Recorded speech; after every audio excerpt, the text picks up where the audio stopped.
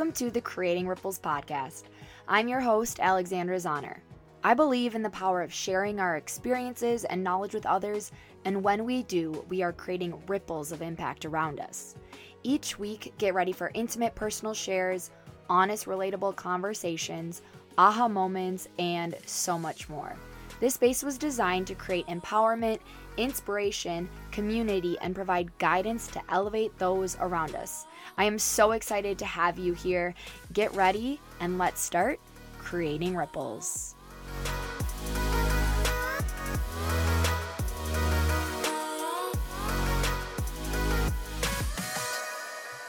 Hello, welcome to the Creating Ripples podcast. I'm your host, Alexandra Zahner, and today I'm chatting with Lauren. And Lauren, I actually just realized I didn't even get your last name yet, but what was fun, I was on your website the other day, and I was so curious about the R-E before your name. Like, Lauren is how I was reading it, and I was correct in doing so.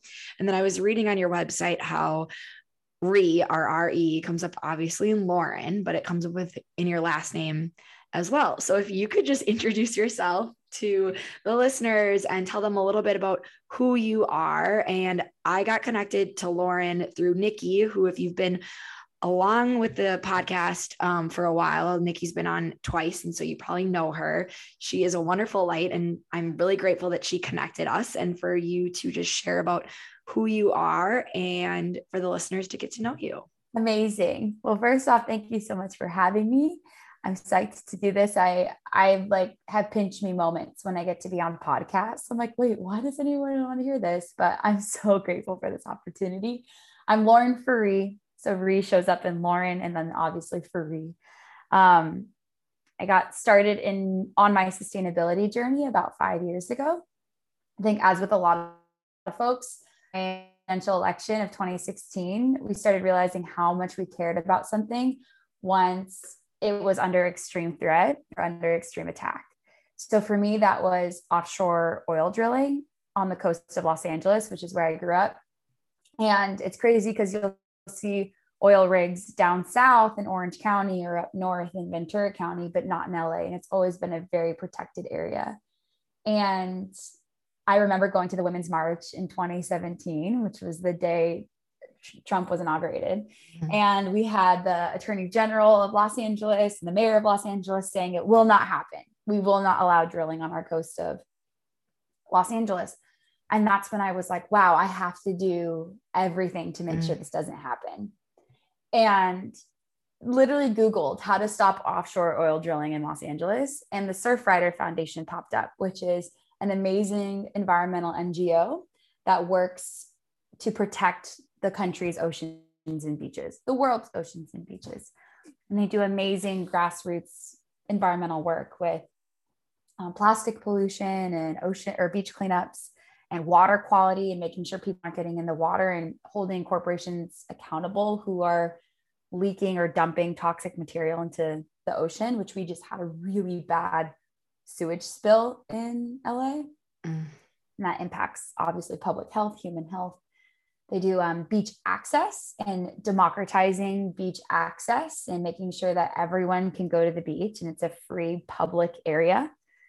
And as well as obviously a very robust climate plan too. And the CEO of the Surfrider Foundation co-authored the Blue New Deal, which was something to add on to the Green New Deal, and talking about the health of the oceans as being a focus in reversing the climate crisis. So anyways, from there, plugged in and immediately found community, and I just became a sponge.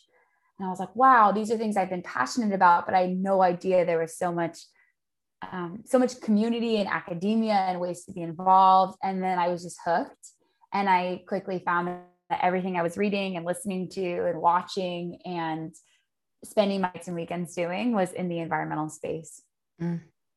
I went and got a post-grad certificate at UCLA in sustainability studies. And what I learned was that community meant everything to me, because it's so easy to feel isolated. I mean, especially with last year too. So easy to feel alone in this fight, and the eco anxiety can kick in, and you're like, what difference can I make? I'm just one person. Or like, what's the point? I'm just one person. But when you plug into community, like environmental NGOs or taking a class or joining a community group or something like that, you find how many people share this interest and this passion and are in this fight with you. And that's definitely been the most inspiring part of all of that. So I guess in a nutshell, I'm Lauren Furey. I'm an environmentalist and I'm a social media content creator. Video production is my background. So I make a lot of short, engaging, educational videos, mostly for TikTok and Reels. But I found the intersection of my environmental work and my video work, and it's been awesome to get to pursue it as a job. That's amazing. And what I'm so curious about is you talked a little bit about it sounds like this has been something that's been like on your heart for a while, but really within the last 5 years is when you kind of went all in to really make it a lifestyle for yourself, around sustainability and plugging yourself into those communities, connecting with others. And I think a lot of people can relate to that, where there's things that you're interested in or things that you enjoy, and they're a part of your life, but you're not sure if you're ever going to be able to like make it something that you're doing day in and out. And you've been able to do that for yourself. And I'm just curious, when you started to get plugged in with sustainability and the environment and working on like learning more about the offshore drilling in LA and things, what was that like? Was that something that you were like, yeah, I'm gonna go all in and I'm gonna make this a part of like my everyday life? Or did it just kind of like take a hold of you and then all of a sudden here you are 5 years later and you're like, wow, look at where I am. I did not see that this is where things were going to take me. Yeah, it's a good question. It's funny because my fiance and I were talking about that last night. Like, do you have to pursue your passion full time as a job, or can it still be something that you pursue in addition to working a job that's not necessarily related? I think there's room for both. I also probably not giving enough credit where credit is due to my mom. And we were raised with a lot of sustainable practices in the house. My mom is like I call her my climate idol. She is the queen. Like, she is an architect by trade, I guess, and has designed her house to be like almost a fully like self-functioning home. Like, she doesn't get her electricity anymore from the grid. She actually pays it back or gives it back to or sells it back to the grid. It has solar and drives an electric car. And she has a gray water system where the water runoff from the kitchen sink and the bathrooms go and water her plants. And her backyard is this like garden oasis. It's just a jungle out there. And she grows a lot of her own produce. She composts and returns her food waste back to nutrients in the soil. So she is queen. Like, she is the queen. So she raised us with a lot of those ideologies and principles. And yeah, that foundational understanding and involvement in the space definitely came from mom. And I have two sisters who are very passionate about sustainability as well, just might not necessarily be pursuing it full time. So my older sister is very connected to her food and cooking, and we all compost and we all reduce our waste and are just very plugged into the climate conversation. Just cool. My younger sister too, super plugged into thrifting and sustainable fashion. It's cool to see how each of us have taken it on in our lives. But so that's where that came from, for sure. I didn't come into this space like completely blind. Mom has definitely been like, I was at the Women's March with my mom when I heard that too. Yeah. But as far as like, did I know I was going to pursue it full time or like make this a job? I heard one of my UCLA professors say something that was so good. And I used to work for Red Bull, the energy drink, and I was creating content for them. And I remember I was almost ashamed to tell my classmates that in my sustainability classes, like, hi, I'm Lauren and I create content for Red Bull. And I would kind of like, with an icky vibe, share that. And my professor was like, why do you say it like that? And I was like, I don't know. It's just not necessarily the most sustainable company. And she was like, yeah, but everybody says like they want to go work for a super sustainable company. She's like, and that's really good for Patagonia. If everyone wants to go work for Patagonia, who is like the holy grail of being an environmentally sound, active company. She's like, but that's really crappy for all the other companies who need someone like you. You know, you could go lead sustainability at a company who's not necessarily sustainable yet and lead the charge there and make a difference, you know? Yeah. Instead of being around a ton of people who are already doing it. Well, and that's the thing is I'll be honest with you, I don't know a ton about sustainability and different things. There's like little things that we do in our household, but we are like I, ever since Nikki connected us, I've been following you and like seeing all the different things that you do. And it's really incredible. And there's like so many little shifts that I think people can easily do in their houses that they don't even realize to just start.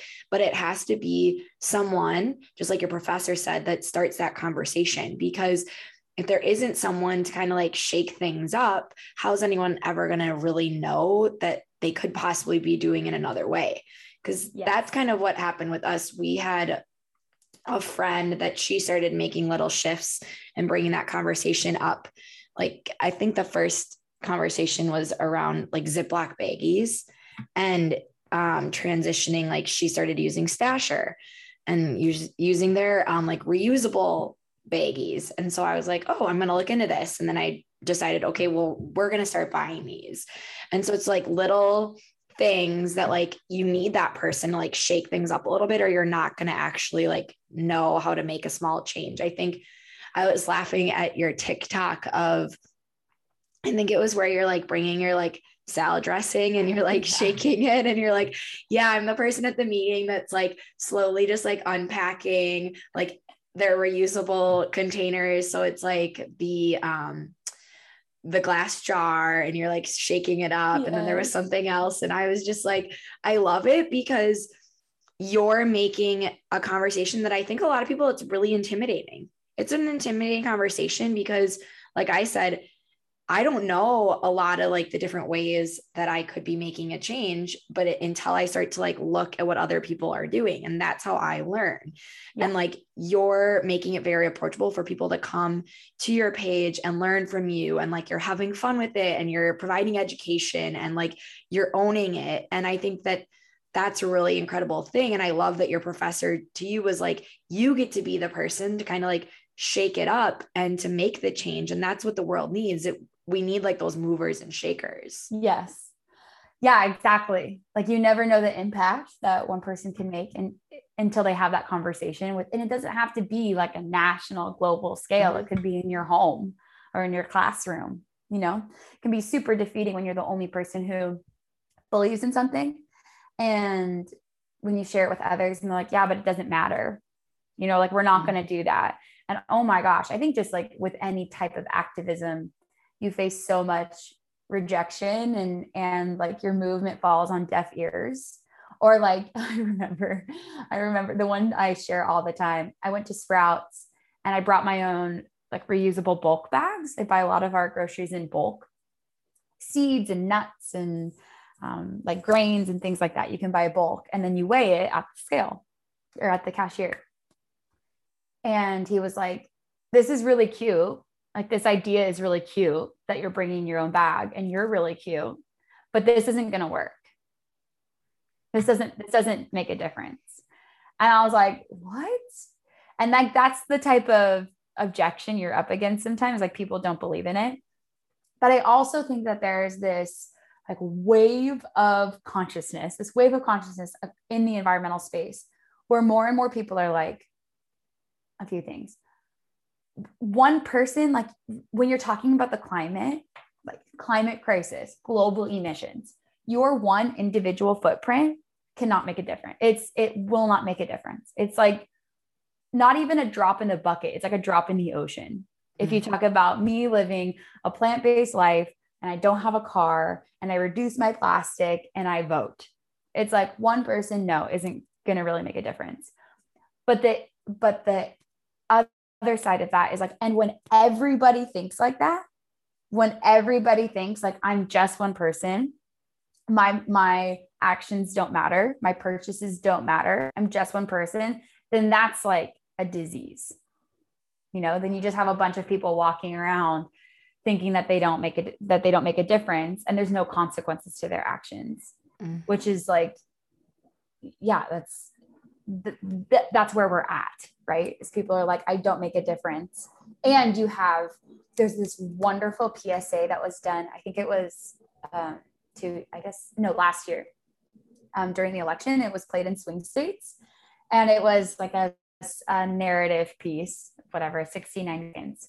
And it was all the top executives from oil and gas. And granted, this is like a fun little, almost like not a comedy, but like a skit. And it was all the top executives. And like one is like sitting in their like living room area, and there's like a fire on in the background. And he's like, we at Big Oil know the consequences of drilling, and we know the consequences of our business. And we even paid scientists to test it, but we're going to make sure you never know about that. And they're like burning the reports. There's another one like playing golf, and it's like, we at Big Oil know the detriment that we're causing to the climate, but you should really start a compost pile.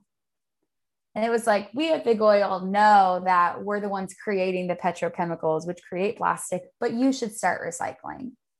And I was like, wow, that's how it works, right? Is we're like, how can I compost, and how can I recycle, and how can I stop buying plastic?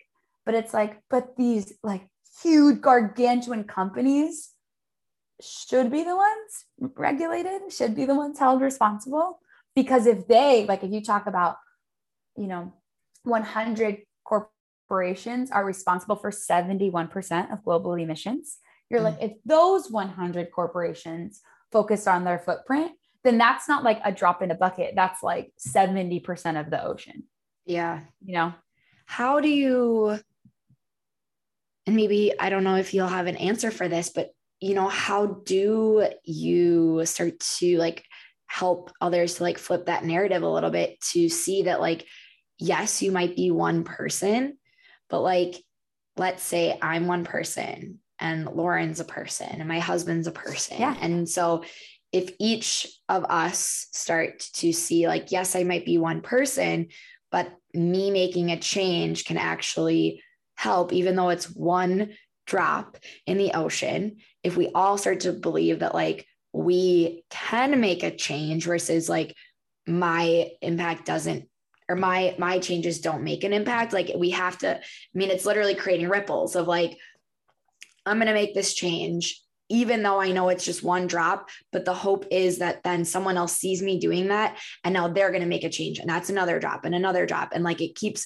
radiating out. Right. And how do you get people to start to believe that, to see that like they actually are important and they can make a difference? And I think what's so interesting is I think that can be applicable in a lot of different things, right? A lot of different things in life where we feel like, well, I'm just one person, I'm not going to make a difference. I'm just one person, like what do I matter? And we have to start to realize like we do matter. We are just one person, but like I'm the only Alex Honor, and you're the only Lauren. I'm going to totally butcher your last name, Fareed. You got it. Yeah. Yes. And like, we have to like own that, like we are our own individual selves. And like, how do we want to show up in the world and like step into our power a little bit more of like, even though we are just the one drop, but like that drop can be really powerful around to the people that like we know. And it's going to like literally create drops around us. Exactly. That was like a tangent question, but I'm just like, I love it. Yes. You hit the nail on the head, because it is contagious, right? Like, your energy, your mindset, the way you position yourself too is contagious. And that goes back to this, like this ripple effect, or right. This like wave of consciousness in the environmental space too, is like cutting out the gatekeeping. Because I think for a while there, why people didn't identify as an environmentalist or didn't want to get plugged into sustainability is because they're like, well, I still use plastic, or I shop at Trader Joe's, so like, I can't be an environmentalist, because you can't be an environmentalist and use plastic. And that is so not true. Or like, I can't be an environmentalist because I love cheese and I like love eating burgers occasionally. So you have to be vegan to be an environmentalist. And it's like, no. And we have to cut out that gatekeeping. But even in reflecting in that too, like it's so easy when you join the movement to want to go like 0 to 100 overnight. And you like get rid of all the plastic in your house, and you only buy in bulk, and you have all these like glass mason jars everywhere, and you're using like baking soda as toothpaste, and you never use plastic, because this idea has perpetuated for so long that in order to be X, you have to be X. And I think we're finally breaking that stigma. It's like the systems are in place to make it very hard for you to avoid plastic. Like we have a freaking, like, we have people going to space commercially now. We can innovate a marine degradable plastic material. Mm-hmm. Are you kidding? But like, you as an individual, that is not up to you. This is like big oil and gas who profits billions of dollars a year on making plastic. And it's the way it's always been done. So like, you're breaking 150 years of depending on this material, how oil and gas or plastic. How do you get people to see that like they can make the difference and they do matter? Yeah. And like coming back to like your interaction with that store clerk of like, how do you go about that to get people to realize like even just like starting somewhere is better than not starting at all? Yeah.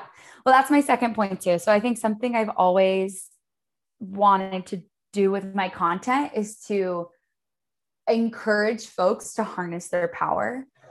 Because something I realize is when you're just one person or you're trapped in this mindset of convenience or you can't do it, you play so small. Like, you're playing such a small game if you think you can't. So when you harness your power, you're like, wait, you're right. I might just be one person. But if I can take this same mindset into other areas of my life, like, I can make a difference. And if my individual action becomes an invitation to others, I can make a difference. But that comes when there is not gatekeeping, there is not judgment. And I used to do it all the time. Like, when I went vegan, I was so judgy on my family if they ate cheese or meat or whatever. I was like, you're going to have high cholesterol. You're going to have high blood pressure. Don't you know about animal cruelty? Don't you know about the environmental impact, the emissions associated with beef production? Don't you know this? And I was so judgy. Why would anyone ever change their lifestyle if they're met with judgment? No way. You're like, F you, dude. Like, why would I change my lifestyle because of your judgments? It's not in an inclusive way. But if you harness people, if you encourage people, empower people to harness their power, you're like, okay, you can make a difference. I think we see this a lot at beach cleanups, like with the Surfrider Foundation. It's like, even at the biggest beach cleanup I've ever worked at, we picked up 800 pounds of trash, which is so gnarly when you see all of those big black, like, garden trash bags full of trash, or industrial construction trash bags filled with trash. But even that is like half a second of ocean pollution or plastic pollution that enters the ocean every day, right? And it's 24 billion pounds of trash enters our oceans every year. So it's like, what's 800 pounds in relation to 24 billion? Like, nothing. But when you are in the movement of picking up trash and you start seeing the things that you're picking up and you're like, wait, I eat these chips. I drink this coffee. Like, I do this. And you're like, wait. What if they just didn't make it out of plastic? So even if the person, whether it was littering or not, had the right intention for this to end up in a trash bin and it blew away and it ended up on the ocean or in the bellies of marine life, what if the material is just made from something else? And maybe I feel empowered to write to this company, or maybe I feel empowered to vote or to write to my state representative and saying, what are we doing to eliminate plastic? If it's plastic, right? It could be something else. It could be emissions. Like, right now, you're in a heat wave in Minnesota. Like, this is completely related to the climate crisis. Extreme weather events are a result of climate change. And if I write to my state representative in California, we're in a gnarly drought right now. Dear Michelle Steele, what are we doing about water conservation during the worst drought we've experienced in 30 years? But if I'm empowered with something as small as like replacing a meal with a plant-based alternative, or like picking up a piece of trash, like, you are becoming empowered and realizing that you do make a difference and you are powerful. Then it becomes an invitation to others, to your community, which has significant bigger ripples in your case, right? So something they explain a lot in the sustainability equation is there are three parties in the space. There's the individual, there's corporations, and there's government. If you're talking about making a drop in the bucket, right? An individual probably has the smallest as one person. But if individuals gather together and join and start a community group or an environmental NGO, or like my mom does a lot of work with the Compton community, and they have block clubs. And they're literally just neighborhoods coming together on different blocks. And they just say, and they like go to city council and they go to the mayor and they talk to their state representatives as a block. And like, we're coming together as a block and we're telling you what we have to say about our city, our community, our schools, or whatever it is.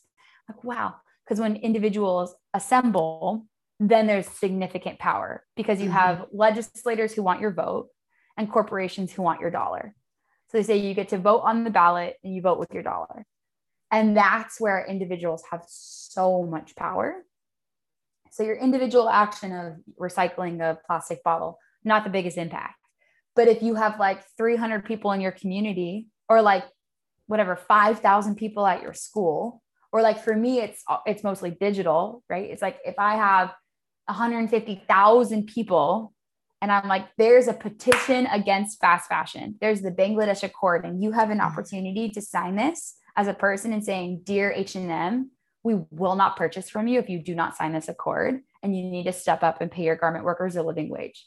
Boom. Then that's where individual action becomes so powerful. I think what I love about what you're talking about is it's really, I love the idea of like harnessing your power. Like we all have this power within ourselves, and like feeling like we can own that power and make that difference, and speaking out about the things that are important to us and rallying other people and building that assembly and creating that community. And that's where the change can really happen. But we all have to be willing to like make that change, whatever it is, whether it is starting to live a more sustainable life, or maybe for you, it's something else that's near and dear to your heart. Like, even though you think you're just like that one person, if like you go after that or you make that change, and like Lauren's talking about, you harness that power, then you're going to encourage and empower others to do the same. And that's where the shifts are going to happen. Yeah, exactly. And it doesn't have to be perfect or beautiful or whatever. Like we had friends over for dinner on Friday night and we made sushi, or like vegan sushi, I guess. And my friends are like, wait, what goes in the compost? Like, does this go in the recycle? Does this go in the trash? Like, what is it? And if I meet them with like, you should know that. Of course you should know that. Or like, that doesn't go in the recycle or whatever. What? You just like block them out. But their excitement and curiosity and interest in this, I'm like, wow, this actually gets to be kind of like a learning opportunity, you know? Or we clean the kitchen all together. And instead of pulling out like a bunch of plastic bottles filled with chemicals, I'm like, this is my Grove Collaborative refillable cleaning spray that I use, and it comes in a glass bottle, and here, like, use it. And they get to see it and touch it and be a part of it. I'm like, oh, wow, these are all like micro educational moments, you know, within my own hyper small community. I'm curious. I think within the topic that we're talking about right now, it can be really intimidating for people to step into sustainable living. And I think like what you're talking about right here is it's like starting small. It's like those like micro little impacts and micro little changes. And if somebody listening is like, I personally am very inspired by listening to like you talk about it and like seeing your passion like come out as we're conversating right now. And it's, you know, how, and I guess this also could be applicable to different things, but like starting small, like you just have to start, right? Because if you let like that intimidation factor like hold you back, you're never going to make the change. And so when you start and you start small, like what would you say to someone that's like listening? They're like, where do you start? Or like, how do you start? Because I feel like if you like went to Google right now and you were like sustainable living, it would just like be this like plethora of things, and it would just be so overwhelming and scary. And I think sometimes that pushes people away, and then they go back to that mindset of like, well, I'm just that one person. And so it's like, there's like all these little things that are coming in our head all the time of like stopping us from like making those changes and differences. And so for you, Lauren, is like you show up in your space and like try to help people really feel like this is an approachable lifestyle, you know? So where do people start? Yeah, it's a good question. It's a question. It's funny because I feel like the deeper you, as with anything, the deeper you get into a space, and the more you know, the like what am I trying to say? The more careful you are about giving advice, you know, because you're like, okay, I remember going to a podcast live recording with Paul Hawken, and he is the author, the editor of Project Drawdown, which is the most comprehensive plan to stop global warming. And the interviewer had asked him the same thing. What's the one thing? What's the one thing? And he's like, there isn't one thing, because that undermines the individual. There isn't one thing. And I'm like, wow, isn't that such a good response? Because if I tell you one thing, then that actually kind of limits you too, right? It's not one thing. Maybe I could say the first thing, like the first thing you could do, in all honesty, and we need to like break down the stigma of this in the US, but it's voting. And like everyone gets like voting is almost like a bad word now. You're like, oh, vote. Especially last year, people were like, if you were telling someone to vote, you were like liberal automatically. And it's like, wait, what? Like everybody votes. Like everyone should vote. And just breaking down the stigma. And I think even just like, who is your mayor? What is your mayor's name? Who is your city council? And you can even start super, super small like that. Who is your state representatives? Who are your state representatives and your state senators? And even if it's not voting season, just find out who these people are and what their stances are on different things. Following them on Instagram, I've learned, is like the best, or joining their newsletters is the best, because they give you updates. And it sounds like not a sexy thing to do. But like we said, your impact as an individual, like your individual action might not have the biggest impact, but your legislators care about your vote. And if you use your voice, like your one voice, especially if multiplied within your community, is like gold to those people if it means that they would not be reelected. You know? Do you know, let's say you're plugged in, you're voting, and you're trying to like really get a better understanding of these people's stances and thoughts, and going back to kind of like that gatekeeping of how do you start to educate the people that are like working in our government? That I'm sure they obviously have people on their staff that educate them and help them. But what if it is they're coming from a place of like, they're being only served so much information, and like you want to provide them with what you know, but doing it in like a non-judgmental way, I think is really hard, or like boxing people in. I just read the Brene Brown book, Braving Wilderness. And have you read it? No, but I love Brene Brown. Amazing. And it's interesting. She touches on what we're kind of talking about of civility, and how she explains how the issue with like our society is you are like you have to be like all in on like all these different issues, but like that might not actually be true to you. You might only like resonate with like one issue here, and then something else might be different. So like for her, and I don't want to butcher it, but she like grew up in a family that had guns, and then people just assumed that because like she was like pro gun, that she was pro NRA, but she says, no, I'm not. But we as a society have like, as you say, gatekeeping, and I call it like boxing in. We like box people in that they have to like be all these one things. And with government officials, this is getting into a little bit of thick of weeds. I just find it really hard to have parties, because it does just that. It gatekeeps and it boxes people in, and they have to be like, well, I'm Republican, so like these are all the things, versus like if people could just run on their own platforms. And I think with the environment, it's an interesting issue, because I don't know enough about this, so I'm going to be like very honest with you. To me, it feels like this is an issue where the people running actually have like more opportunity to choose for themselves where they stand, versus being tied to a specific party. But I'm sure there are a lot thicker layers to all of that, where like it does end up being tied to a party in some way. And how do you get government officials to like be willing to, because it, like what you're talking about, I'm going really thick into it, but like what you're talking about is like, they want the vote. And how do you get them to see like, this is a really freaking important issue. And like, you need our votes, and to maybe be okay with like losing the votes of other people that don't agree with the environmental issues. Yeah. Does that make sense? That was like very No, like it's all good. over the place. It's good. It's good. I think we need to like normalize talking about politics too. I think just after last year, everyone just wants a break from it because it feels like that's all we were talking about. But it is important, right? It's like how we get things done. We are the most powerful country in the world, and we have a responsibility to act like it. When you talk about like the Paris Accord or the UN Sustainable Development Goals, it's like we should be on the front lines of that, because per capita, per person, the US is the largest emitter in the world. So we are the ones making this mess, and we have the responsibility to clean it up. It's a tough question, right? It's like a loaded question. How do you get politicians to understand how bad it is? I think, okay, this is what I wrote down. I wrote down the word testimony, because I think it's part of the reason why we play small and why we think we can't make a difference, is because people say, I don't know enough about it.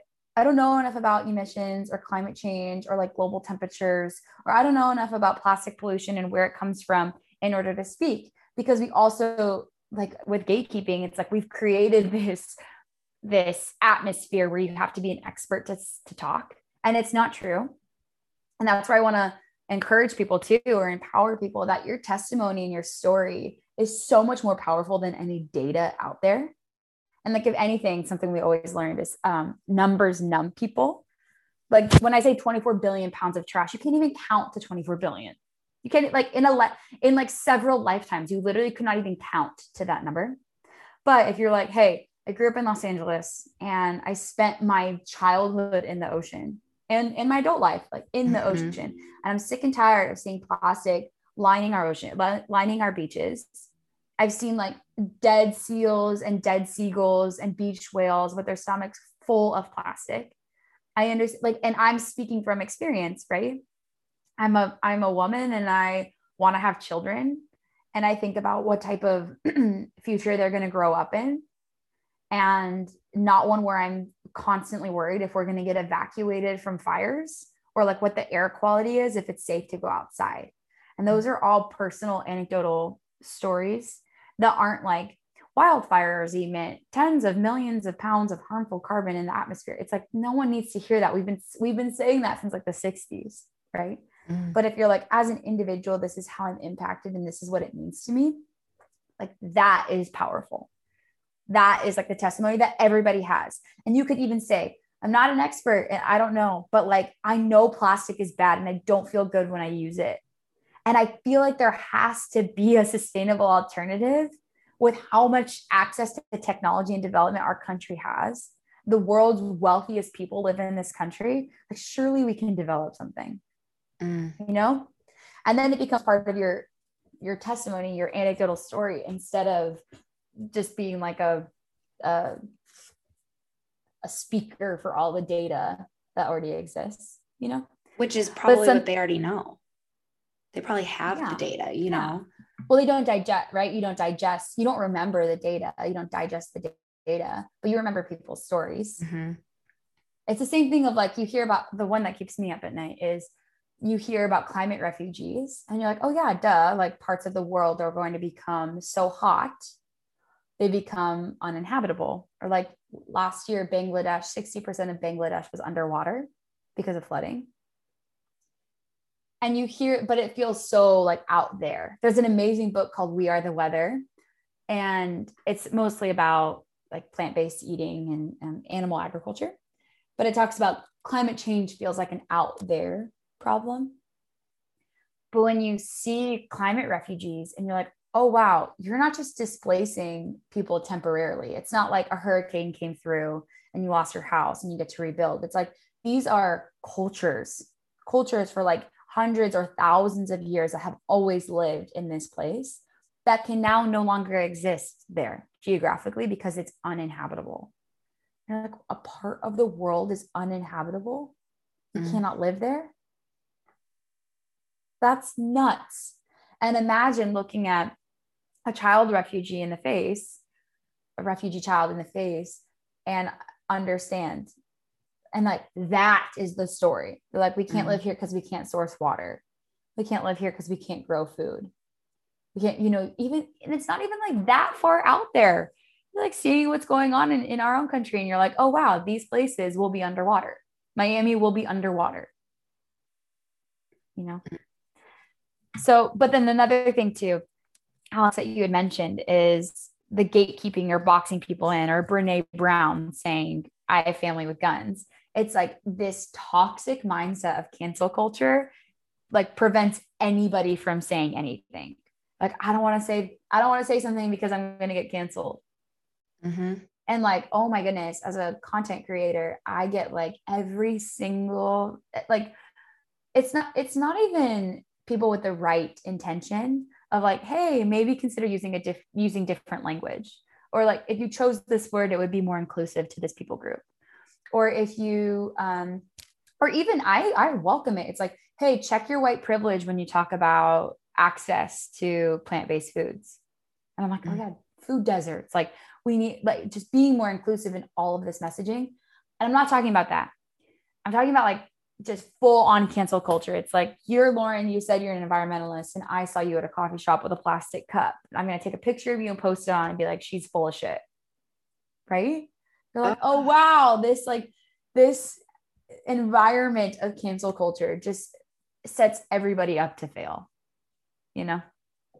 It creates this fear around, well, I might be really passionate about something, or something might be really on my heart, but I don't want to go and speak out about it because the fear that someone is going to, I mean, like your example of like the coffee shop, like someone is going to be like, well, I just saw her doing this. I think about it. So I work in fitness, and my friend Hannah just started posting like, she ate a donut the other day after she worked, and she's like, #fitness professional. Like, yeah, we eat other things besides just healthy food. You know what I mean? And it's like, she could be like, oh, I'm not going to show people that. Or she could be like, right. This is me owning, like, this is who I am. I live like a balanced lifestyle. Just because you work in fitness doesn't mean your life is just fitness there, right. And it's like, and we're all learning, and we're figuring out how like we want to show up and like how we want to live. And I think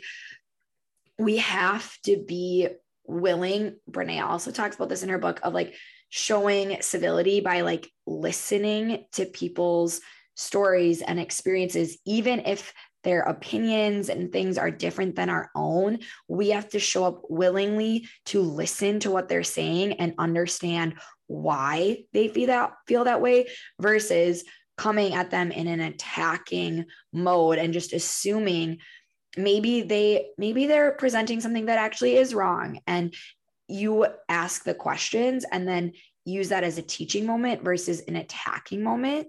Exactly. And her example, you were talking about like how someone maybe had said like using a different word. An example in hers is she was speaking at a conference and she used the word gypped.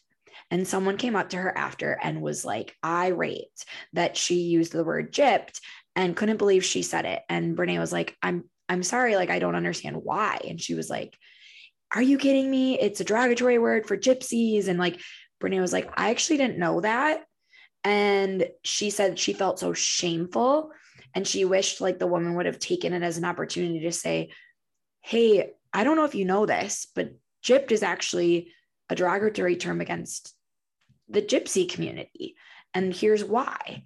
And we as a society need to do a much, much better job of not just assuming that when someone shows up and they're sharing something publicly with you, that they're doing it from a harmful place or that they're doing it intentionally. Instead, like, ask the question of like, why do you feel that way? Or why did you use that word? Or, right. And being open to like listening and not just coming at them. Yep. Totally. There's an IG, it was an IG live. And then I think she posted as an IGTV. Her name's Marie. I can't remember her last name. Marie. She's an amazing creator, environmental justice, racial justice. She's wonderful. And she shares her knowledge so brilliantly and in such an inviting way. She talked about cancel culture. And there's a difference between like arrogance or ignorance and like intention with a miss, right? And some of these things, I think a lot of white people felt so frustrated last year. They're like, why weren't we taught this in school? And then you look at the movement of critical race theory and you're like, oh yeah, kids need to learn this, because then you have full grown adults in powerful positions, like making decisions off of generations long, like hundreds of years of really deep rooted racism. And there's frustration because I'm like, why weren't we taught this? And it does take the initiative and the discipline and the necessary work as an adult to say, okay, I grew up in a system that favors white privilege. And I am looking at my BIPOC brothers and sisters facing fatal, detrimental repercussions of a system that has protected people like me. And I have to do the work now as an adult to make sure that I am inclusive, that I am inviting, that I'm breaking down these systems of oppression in everything I do. And it's a shame that it's requiring adults to do this work when you're like, what do we teach children in school? Like, why aren't we taught this? But there is a difference. Like, someone could be like, I don't care. I'm going to say whatever I want. I use my words as my words are weapons. And I don't care if they hurt people. Like, and there's so much privilege in that too. Because if you're in a place where there aren't consequences for your words, then then there is privilege in that, but there are consequences to your words, especially if they are offending or suppressing to a people group. When I am listening to you talk about, with everything, especially like the last year, I think personally for myself, and I think this comes up with in a lot of different topics, and we talked about this a little bit, it's scary to be open and vulnerable about the things that we don't know about, and like own that, in the sense of, I didn't recognize the way that people in Minnesota of color, like BIPOC communities, were struggling or being treated differently. All these things that came up last year. And it was like, what the hell were we doing? Right. And also, why didn't we notice that? Why didn't we see that? And then it created this like, okay, I want to learn and I want to educate myself, but also like, it was fearful of like, are people going to be open to educating, or are people going to be like, well, how dumb do you have to be that you didn't recognize that? And I think that can come up within a lot of different things, is it's like, you might be willing to learn and take on and educate yourself and like want to make a change in something, but it is intimidating of, well, will I be accepted of like how little I know, that someone's going to like take me under their wing and they're going to teach me? Or am I going to have that like pushback of like, well, you have white privilege, so like, you know what I mean? It's, you have to find the right people that are going to be accepting of like you showing up and being like, this is me. And I want to learn. I want to educate. I want to grow. I want to be better. Like, can you help me to like recognize like where I can start to show up? And like you talked about, harness my power, because I do want to be that one drop and like build my community and assemble people. And I don't know. It's like, you got to move past that fear and just like that willingness to like go out and like try, because trying is better than not trying at all. Boom. You got it. Or like, your words with like pure intention is so much more powerful than your silence. And we learned last year, like, your silence is suppressive. Like, you saying nothing is suppressive, because that's what's happened, right? It's like so many people were blind and not speaking. And that's what happened, is like so much lack of action has what gotten us to this point. And everything you're saying is like responsible allyship. And like, what does it mean to be an ally? And I think the frustration from the BIPOC community is they're like, we're not educators. Like, we're not here to educate you. And it's actually, I had a session with a man, Matthew Kincaid. He's wonderful. Overcoming Racism is his nonprofit. He works in New Orleans with schools and educators and teachers and parents and everything. He's wonderful. And there was this study, and it's like 7 reasons why white people say they're not racist. And the 7th one was, teach me. I want to learn, teach me. And it was like, it is not the responsibility of BIPOC people to teach you. Like there is hundreds of years of material that exists. There are like whichever way you learn best, it is there. Mm-hmm. Like you can read books, you can watch films, you can attend webinars, you can pay. Like maybe there are some BIPOC educators who have series or webinars or courses that you can take. Like all of these resources exist. It's not like the one BIPOC person you know in your community to be your educator. Mm-hmm. You know, that is not their responsibility. And there's so much exhaustion and burnout with that, and being like the one token BIPOC person in your group, in your community, in your church, in your school, whatever. So I also was like very like humbled and reminded of that last year. It's like, that is not the responsibility of the BIPOC community to be educators. As a proper ally, I have to do the work on my own. Within what we're talking about of just, I think it's a good reminder, even wherever you're starting, whether it is educating yourself on, you know, what am I trying to say here? I think within any type of topic, if you are someone that is wanting to learn and to make a difference and to show up, you have to be willing to teach yourself. Like you can't just assume that like, okay, well, I'm ready. Here I am. Like you have to be willing to actually do the work, because if you're not willing to do the work, you're not going to be like bought in on it. You're not going to actually make the change and do the necessary steps to make the difference. Yeah. I don't know why the analogy of like a marathon came to mind. I think it's something because it's so understood and like valued in Western cultures, like races, right? It's like, oh, how many people put a race on their New Year's intention in some capacity, right? Or like a fitness goal. Like if you're in the fitness world, oh my goodness, how many people put like a fitness goal on their New Year's resolution?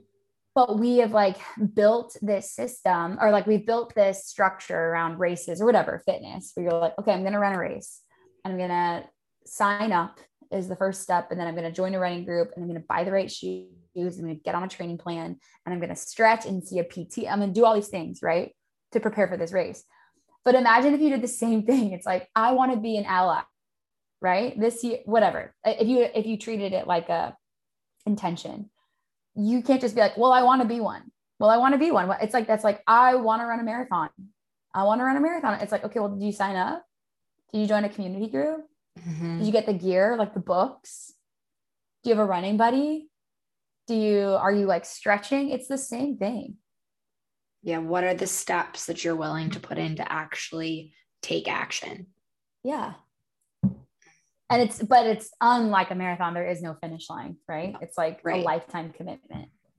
And constantly accepting mindset, or constantly challenging mindsets of our own and accepting those of others. Because I think that's especially within the racial justice conversation. You're like, oh, as a white person, as a person who has benefited from white privilege my entire life, I have to constantly challenge things that have insulated me from experiences of people that don't look like me.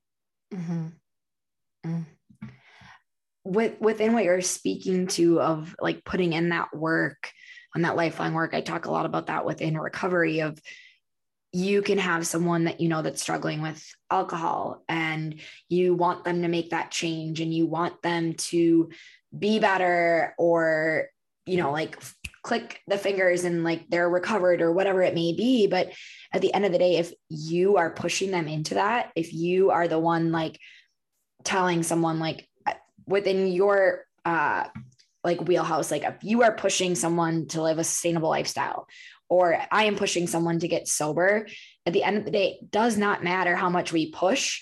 It doesn't serve them at all. Like they have to be the ones willing to show up to make the change, because when they are the ones that want to do it, that's when the real change happens. That's when the real shift happens. And so like, I always say to people like, well, like, do you want to stop drinking? Like, or are your parents wanting you to stop drinking, or your spouse or whatever it is? Because if they want you to, and you're just doing it for them, it's not going to happen. Like Yeah. you have to be the one willing to show up and do the work, because it is something that you're committing to today, ideally tomorrow. And, you know, like for me, I want to be sober the rest of my life. And like, if I was doing it for anyone but me, it wasn't going to make a difference. And so Right. same thing with like, if you want to live a sustainable lifestyle, you're doing it because, well, you recognize the way it's going to help the environment, but you're also doing it because you want to do it. You're not just doing it because someone else is like pushing you into that. Yeah. Yeah. I think they're so similar. I think the difference too is the consequence of, and I've had family in my, or people in my family who have struggled with addiction too. So I hear it like, and I reflect too. And my mom really coached me with this. Like my motives to get them sober or healthy or whatever were so selfish. Like I used to antagonize my dad. Like, don't you want to walk all three of your daughters down the aisle? Mm-hmm. Don't you want to play with your future grandchildren? And my mom was like, Lauren, stop making it about you. And I was like, wow, isn't it so crazy that that's like a selfish motive? You know, my dad will continue to live the life the way he chooses to live his life. And if it's about living an amazing, or if my intention in this is to have an amazing relationship with my dad, one where he feels loved and seen and self-expressed and free, like threatening him or antagonizing him or like shaming him is not like, how does that create a space to do any of that? But with climate, it's like, I think that's why there are other parties involved, like corporations and government too, because you're like, there are consequences to our actions. You alone are not responsible. Like you alone, Alexandra, are not the reason why climate change exists, right? Mm-hmm. But if you have issues with addiction, it's like the only person who can change that is you, right? Yeah. So but like with climate change, it's like, no, it will not be. You cannot be the only person, but that's why it's really cool. We have to start envisioning ourselves as a collective, as like individual action creates collective action, communal action. Mm-hmm. And we're like, wow, I'm starting to realize and learn that my actions, the way I vote with my dollar, the community I live in, the country I'm a part of has huge actions when we talk about the climate crisis. Mm-hmm. You know, and almost taking the responsibility of like our community, our country as like, wow, look at the damage the US is doing from an emission standpoint and the trajectory we're on for global temperatures. Like we have a responsibility, and I as an American have a responsibility to reduce that. I have a question that is going to seem like this has been something I'm like always wondering. Yeah. So, you know, you buy the glass jars and people will like buy the boxed food from the grocery store and then they put them into the glass jar. It like, to me, I'm like, but if they're still buying the cardboard box with the plastic bag and then they're putting it into the glass jar, like it's a mind game to me of like, how is that making a difference? Does that make it sense? Like those are the things like to me where like I sit and I'm like, is that like the place to start? Like, is it like, and I know you said like, it's not just like the one thing, but like I see people doing that and I'm like, but you're still purchasing the plastic bag, bag and the cardboard. Yeah. And it like, I struggle with that. Does that make sense? Yeah, I hear you. Like the first thing that came to mind was like, this can be quite performative, right? Like, and the environmental movement can be very performative because now it's sexy. Like now it's sexy to be seen with like a metal straw and a reusable tote bag. Mm-hmm. And it's like the cool hip thing, right? Because there's been so much shame around plastic. Like you would never want to be caught with like a plastic bag or whatever. So it is performative. But you know, it's like part of it. It's like, cool. I hope this stays trendy and sexy and that people want to be seen using these things. Because whether your intention is to be seen with it or not, you're using it, right? Mm-hmm. The pouring like a bag, I'm thinking of like oatmeal. Like you buy a box of oatmeal that has a bag in it, and you pour it into a glass jar. It might be like the aesthetic of looking like, I bought this, and now it's in the jar. Ideally, it would have been bought bulk, like from a, you know, like a big tub at your local Sprouts, and you put it in your reusable bag and you weigh it and you bring it home. If we can give this this invisible person, this Jane Doe, the benefit of the doubt that maybe keeping it in a glass jar will make it last longer and helps them avoid food waste. That could be the intention too, in using a glass jar, like a plastic bag where air is still getting in to make it go stale or go bad. But yes, that was just, it's just like something I like see, and I'm like, other people have to be thinking this too. Like, right. There was a trend on TikTok where it was like restock.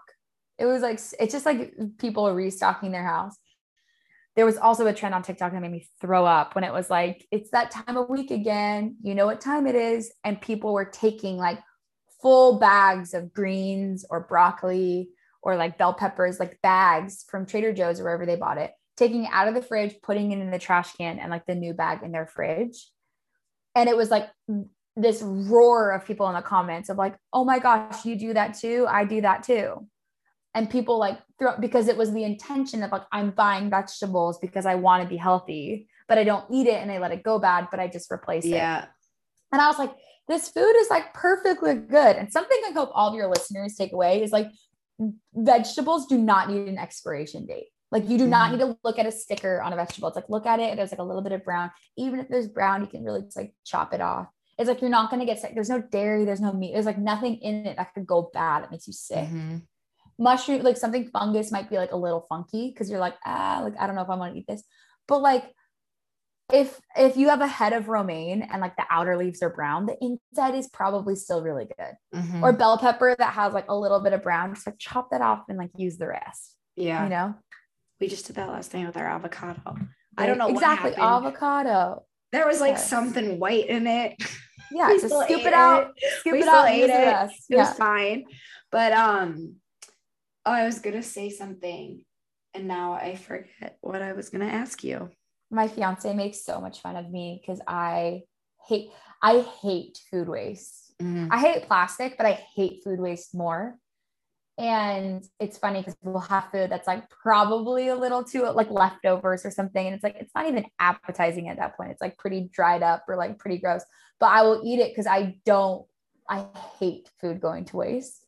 That's how my husband is. And I like can't eat food if it like smells like it might be time to go, or I'm a freak about like expiration dates, and like he's like kind of got me like softer on it, but I'm like, well, it says it expired, and he's like, does it smell? Is there mold? Then it's fine. Yes. And I'm like, okay. So I'm like getting better about it. Like my yogurt today, it's technically expired on the 15th, but I still ate it.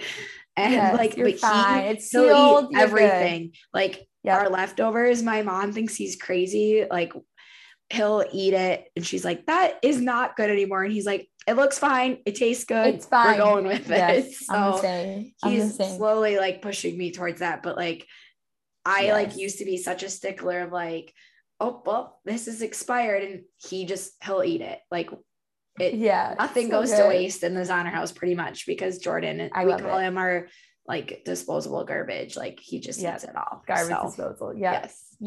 But my gosh, I forget there was something I wanted to ask you, but now I'm going to have to just like, I'm going to have to let it go. And maybe if I come back to it, I'll message you or something.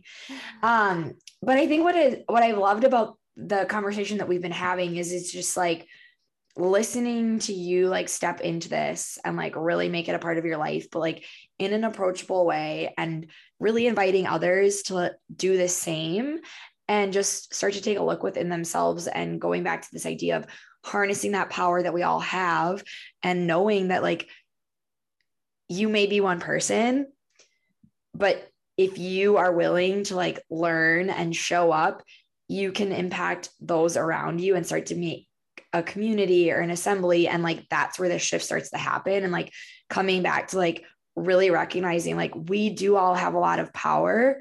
So like owning that and just being willing to start somewhere. And exactly.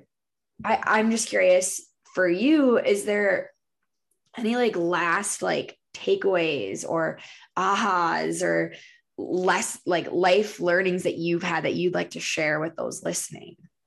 Yeah, I mean, we've talked about it a lot, but I hope it really drives home, is that you are so much more powerful than you think.